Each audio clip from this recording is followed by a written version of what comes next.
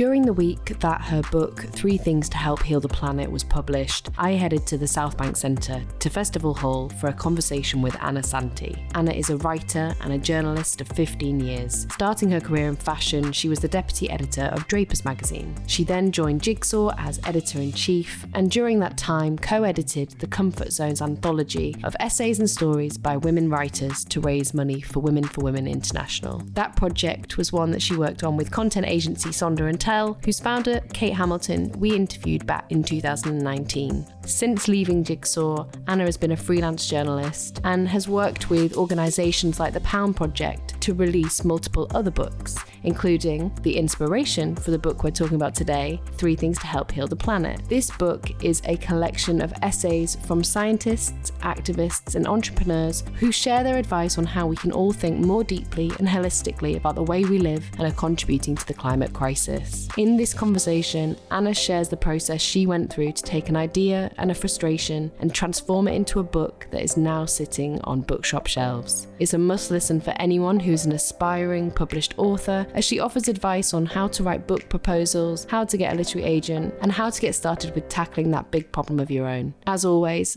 I hope you enjoy listening to our chat and that it motivates you into action yourself. So, Anna, we're here to talk about your brand new book, 3 Things to Help Heal the Planet. First of all, congratulations on the publication. It's now out in the world. It is. Yeah. Could you tell us a little bit about the idea and where it came from? Sure. I remember reading yet another newspaper article about the bleak future of our planet, and I felt the same way as I'd felt after reading lots of articles like that, or whether it's seeing someone's Instagram post or listening to a podcast. I just felt anxious. I thought, what do I do? And sure, not every article has to have a call to action. That's not what they're about. But I started to get this build-up of anxiety of thinking, surely there's something we can be doing here. And I started talking to my husband about it, and he said, well, do something about it then. And I said, well, what do I do? And he said, well, you're a writer. How can you bring people together? Maybe you need to ask people what you can do and then find a way of bringing that together. He helped actually in terms of coming up with the idea for it. But it really came down to that, wanting to do something. And I don't think I'm alone in that. I think so many of us want to do something about it, but we just didn't know what that was. And so, I took his advice and I thought, okay, I'm a journalist. What I do is distill information. I talk to people. People tell me things and often tell me things that I didn't think they would. And I thought, okay, let me see if I can do this. What are the areas that I feel particularly anxious about?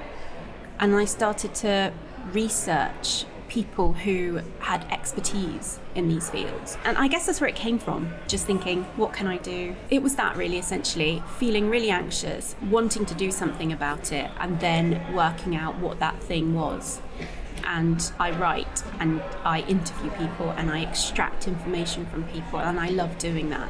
So it was using the things that I like to do and that I'm good at to do something that was important to me. Absolutely, and I think that's such a nice way of putting it. You took your skills that you already have and the things that you feel comfortable doing and added that to the conversation. So you went and gathered up these people and interviewed some amazing people. Yeah. How did you find that process? It's a really good question. The first expert I spoke to was Tristram Stewart. So he's a food waste campaigner. I knew of him through my husband, actually. And my husband said to me, why don't you speak to Tristram? He could be a good place to start. And he was so generous, and I had a couple of conversations with him, and I realized when speaking to him how little I knew. And I may read all these articles that I was saying were making me anxious, but I realized that I just didn't know so much about what was going on. So that was really interesting to begin with, because it made me see that there's a lot of work to be done. So I spoke to him and I said to him that I had this idea, and he said, it sounds great. If you can get it going, I'm there. And so even at that stage, I didn't really know what it was going to be. And so I had his interview, and that was a really great jumping off point to find other people. And then I started to think, okay, so what are the areas that I could focus on? And I wanted it to be areas that affect our everyday lives, because I wanted this book to be for people like me who wanted to do something but who aren't experts. So I started looking at the things that we interact with like every day. So food, obviously, with Tristram, clothes. As a former sort of fashion editor, I know a lot about that. Then I started thinking about money, who we bank with, how we spend our money, the way we travel, and I started to section them off into different areas, and then researching people. So you should see like my pile of all these magazines and newspapers that have been ripped out, and I started collecting all these piles of research, folder where I put various links, and I can't remember exactly who the second person was, but I remember thinking,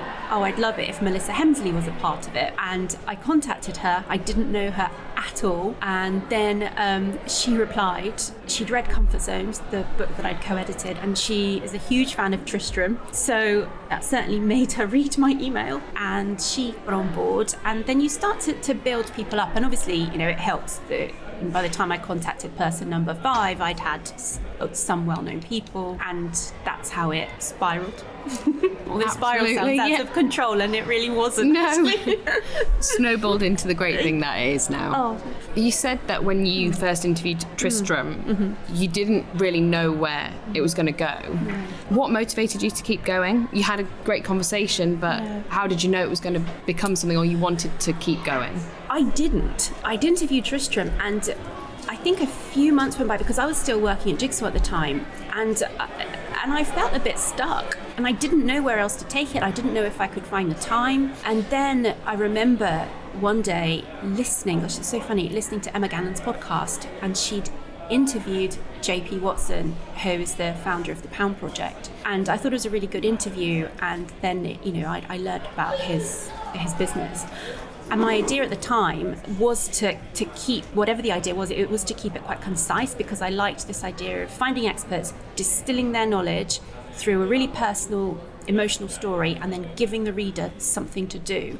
And I thought, the Pound Project would be a nice book because it's small, they're pocket-sized books. It was in one of those rare moments of inspiration and action. I just got up, sat at my desk, and put a proposal together and sent it to JP Watson, and he replied. I was really surprised, but he did. And then obviously that led to the original book, and from that point I was able to take it to where it is now, into a long form version published by Welbeck. But that's where it started from. It was just one of those moments where I wanted to do something, and just an unexpected conversation on a podcast sparked this idea, just sparked me into action. And that burst of energy to then go and sit down and write the proposal. Yeah, so I interviewed Tristram, and I think it probably was a year after I interviewed him that I did that. So this is not, I'm not this sort of constantly like firing off ideas, like things take time and you might not expect them to happen. But I really do remember that moment, and I don't think I was having a good day, because I remember lying on the sofa, because I was working half the time from home then, and feeling a bit down, and then listening to the podcast, and I just thought, I'm going to do it, and it worked. Which is an amazing feeling. It is, and especially when you get always. No, and you get a positive response. Yeah, that in itself I think is pretty motivating to then see it through to the next stage. Absolutely, yeah. Amazing. Yeah. I'm very jealous. And so you published the Pound Project. You then partnered up with Welbeck. Did that take a formal book proposal? Yes. As well? Yeah, that was a much different proposal and an approach in general. And I remember actually when the Pound Project one was published, I was having a drink with a couple of my friends here, like not at very the far South Bank Centre. At the South Bank Centre. We were outside, it was a summer's evening, and I was telling them about it, and they said, well, this sounds amazing, why don't you make it big? I was like, really? I said, yes. And so they really motivated me to think beyond it. Yeah, so I started thinking, okay, how do I do this? So a quick Google will tell you that it's not straightforward, but I think you'd have more chance of getting a book published if you have an agent. So I thought, I'm going to go down the agent route. You don't have to do that. You can obviously pitch directly to a publisher, but I felt like an agent would be better. So again, I Googled how to get an agent and put a proposal together. So the way you do it is you identify different agents, and depending on who you go for, they can be quite specific on their website as to what they want from you. So I put a proposal together based on this book, obviously, and sent it off to a few agents. And again, I didn't really have a lot of expectation, and I had a few no's. But even the no's were nice because people wrote back with reasons, which is, really useful. It's a response and it's feedback. Exactly. And then I had 2 yeses. Amazing. Which it just felt like a dream sometimes. And so I had a conversation with both of them and then picked one. And from then onwards, he said to me, Charlie, he said, right, okay, we need to now put a proposal together for the publishers. And that took quite a long time, and he was very supportive and guided me through what was needed. And it's much more substantial than I thought. My proposal to an agent was, I don't know, a couple of pages long. Maybe there are better proposals to agents that are longer than that, but mine were only a couple of pages long. But the proposal to the publisher was much longer, really detailed. Charlie said, let's put some images in, which I would never have considered. That just shows, the images level of. So it helped that because I had done the Pound Project book, he said you could lift some images from there, the front cover, and also right. With the Pound Project we'd made little postcards. Right. So I put those in as well. And the proposal's really in depth. It's a combination of the book itself, the idea for the book itself, a market analysis, where do you see the book sitting? Who is it for? If it were to go into a bookshop, what would it sit next to? And then about me, why am I the right person to be writing this book? That took quite a while, back and forth. And then when we got there, Charlie was brilliant and sent it off to every publisher, and that takes a really long time as well, because you get excited because then quite a big publisher shows interest and you think and then they come to you with a question and then you answer that question and then they say no thank you and that can be really hard. But eventually we got there, and it's been brilliant ever since. So it's Jo Lowell at Welbeck, and she took it on. Pitching and being accepted by Welbeck. Mm-hmm. That's a long process to go through. It is. How was that as a process? Was that enjoyable, and what were the hardest parts to it? The trickiest part is the fact that there are 21 people involved in this book. So it's the writing element was relatively easy compared to the logistics, the admin around it. But despite that, I think because I went into it already concerned about the logistics around it, I don't know whether I just massively lucked out. And I'm not just saying this because they're in my book, but honestly, Isabel, they are the most wonderful 21 people to work with. They made it so easy. Much like when I explained about Tristram, when I realised how little I knew, that's the same for pretty much every essay in this book. I was learning something every time I spoke to someone. And that is one of the joys of being a journalist. The fact that, you have a generalist knowledge. Sure, you specialise, but I was learning something every day, and it was incredible. So it could have been a lot worse, but they made it. Do you think that is that true to your experience being a journalist for the rest of your career, for your earlier career, or do you think this was maybe something specific to the experts you spoke to for this book? Or? No, not at all. God, no. They were very easy. And no, as a journalist, oh my gosh, I've interviewed some very difficult people. And I think perhaps that's why doing Three Things was relatively easy, because I know what it's like to interview difficult people. I know what it's like to leave an hour's slot of an interview with very little because the person was hard to talk to, or we didn't get on, but normally because they didn't want to share whatever had been agreed for us to talk about. So no, I think it was a bit of a fluke, or maybe, I don't know, I just identified some really great people. I did. They made it a real pleasure, but it was still hard work going back and forth. But I don't know how it could have really gone any more smoothly. I feel like there should be some kind of terrible anecdote of, like a bad place that... If that didn't happen, if No. you enjoyed the process and the process was was relatively easy to get through. Yeah, and I don't want it to sound like it wasn't hard, because it was really hard, but not because these people made it hard.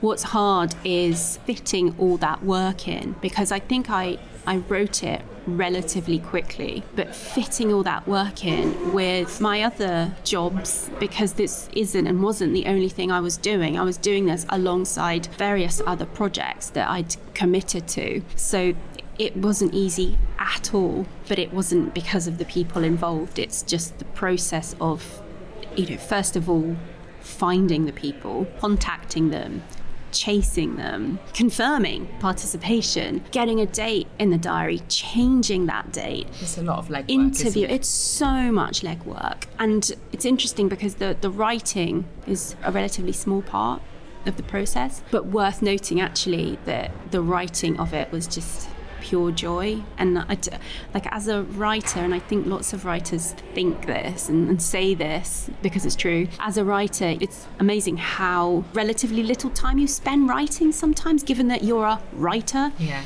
So it felt like such a privilege to, when I was writing, turn their words into essays and for them to love it as well. That was a real moment of pride when I sort of send the drafts back and think, is this, you happy? So yes, obviously, there were tweaks here and there. Yeah, the writing of it was lovely. To get that feedback, as you say, you've taken all of your years of experience and as a writer, as a journalist, as an interviewer, to get that positive feedback that you've told my story well, and in a way I'm happy must feel so good. It did, because, in awe of them all, they know things that I didn't, and they've been to places I've never been to. So it felt so lovely for them to share their stories with me in the first place. And, some of those stories are sad and difficult. Some of them aren't, by the way. It's nice. Some of them are completely different, but there are some really incredible stories there. So it was a privilege for me to hear them, and then to turn that round into a piece of writing that they were so happy with. It really felt important and it felt lovely. You said in the start of the book, you say how you don't want this to turn into something depressing, and you didn't want to feel downhearted in the process, and that these people helped you to not do that with their bold action that they were actually taking. And so you describe the book as a bit of a to-do list. I wonder what the main thing is that you want people to take away from reading 3 Things and implementing it in their daily life. That's a really good question. I hope I can give a succinct answer to it in line with the book. I think the main thing I'd like people to take away from it is this idea that you can change your mind. And I'm not going to say, do this action, take an action from the book, whether it's eat less meat or buy less stuff, do those things.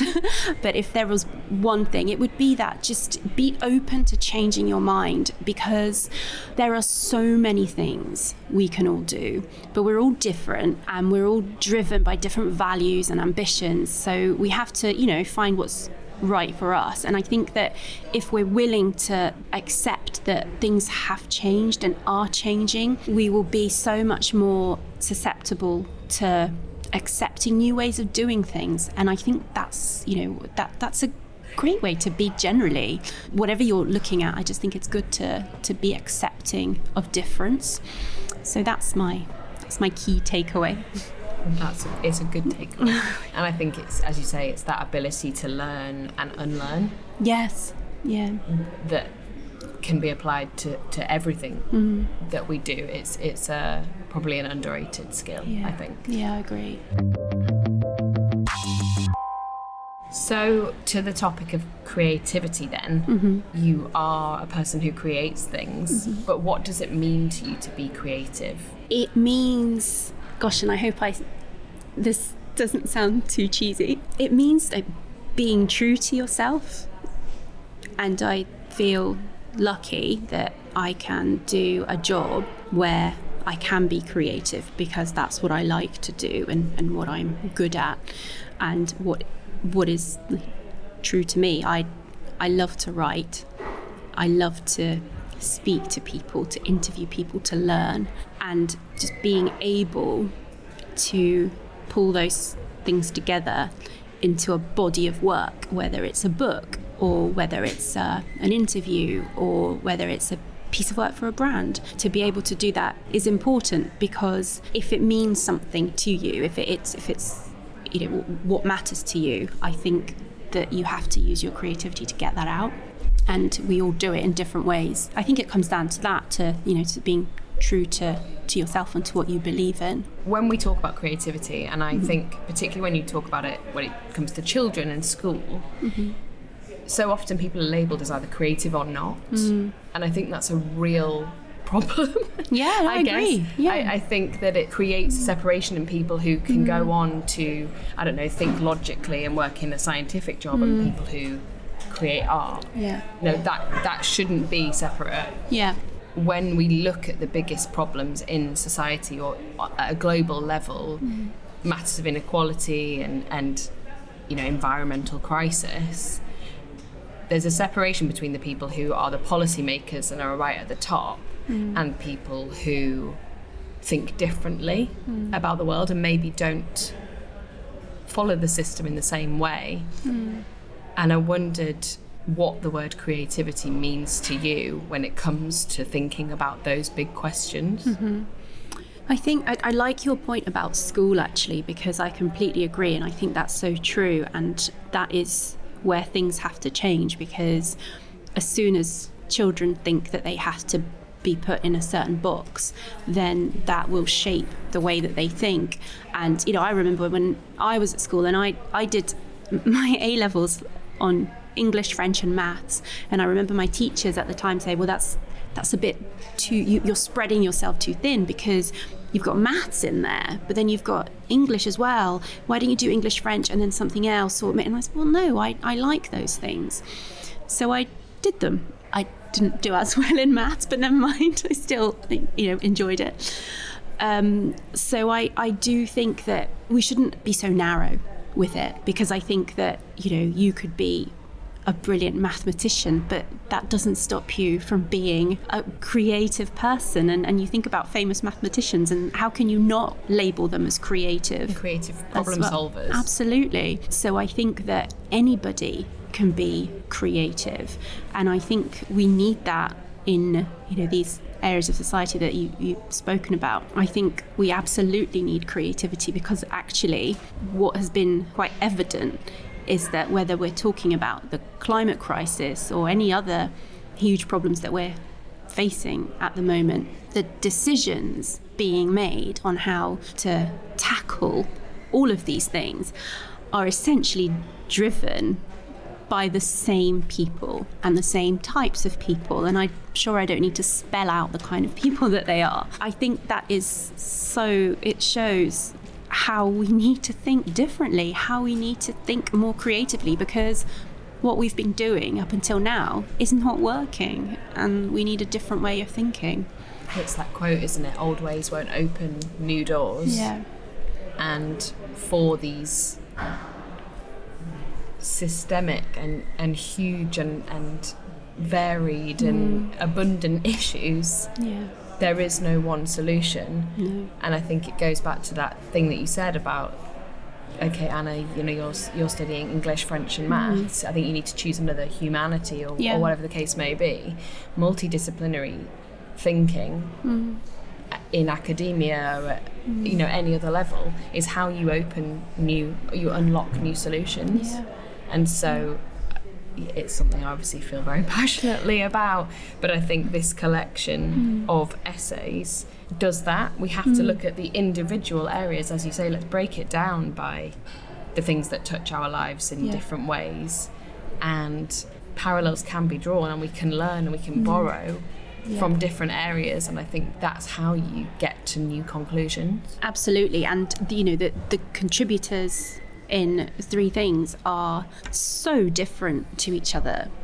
We've got scientists that have spent time in the polar regions, who then come back to the UK and show us how to better insulate our homes. So think about that journey.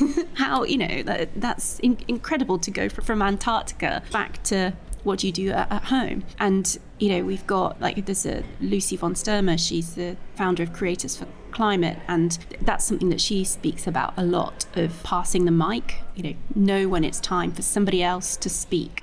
So they are all so completely different, and it's almost like getting all these 21 different people that are like pieces of a jigsaw puzzle from different parts of the world, different fields of expertise, but when you put them together, they create a bigger picture. And, you asked me earlier, what would I want readers to take away from the book? And I'm allowed to have another one. It's this idea that everything is connected, and we've got to stop seeing things in isolation, whether it's like the sandwich you're having for lunch or the jumper that you might be considering buying, the way you choose to get to work or go on holiday, who you choose to bank with. They're all connected, because say you bank with a particular bank, and that money then goes towards the funding of perhaps an industry that you wouldn't agree with but you might not know about, which then has links to bad sandwich that you might eat. And I'm obviously not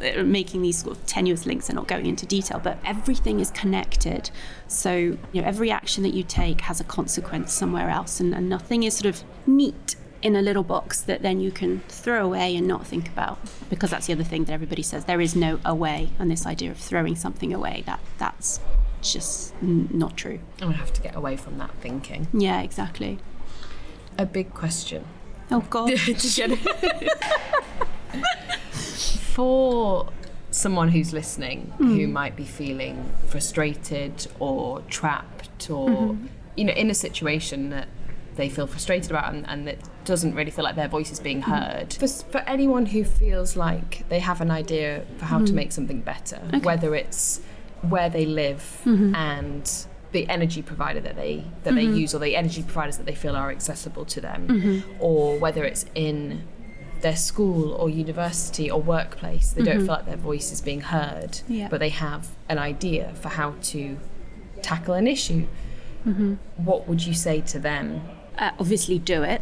But I know that, like it did with me, it can take a long time to go from idea to execution. My main piece of advice would be to research. That's another skill that I've had as a journalist, knowing your subject matter. So I said how I learn things every time I speak to an expert, but I research the hell out of them so that I'm not caught out and I know what I'm doing. And I think that would be my advice. Just really research, find out what's happening in that area, whatever it might be. So for me it happened to be the climate crisis. So what is the problem?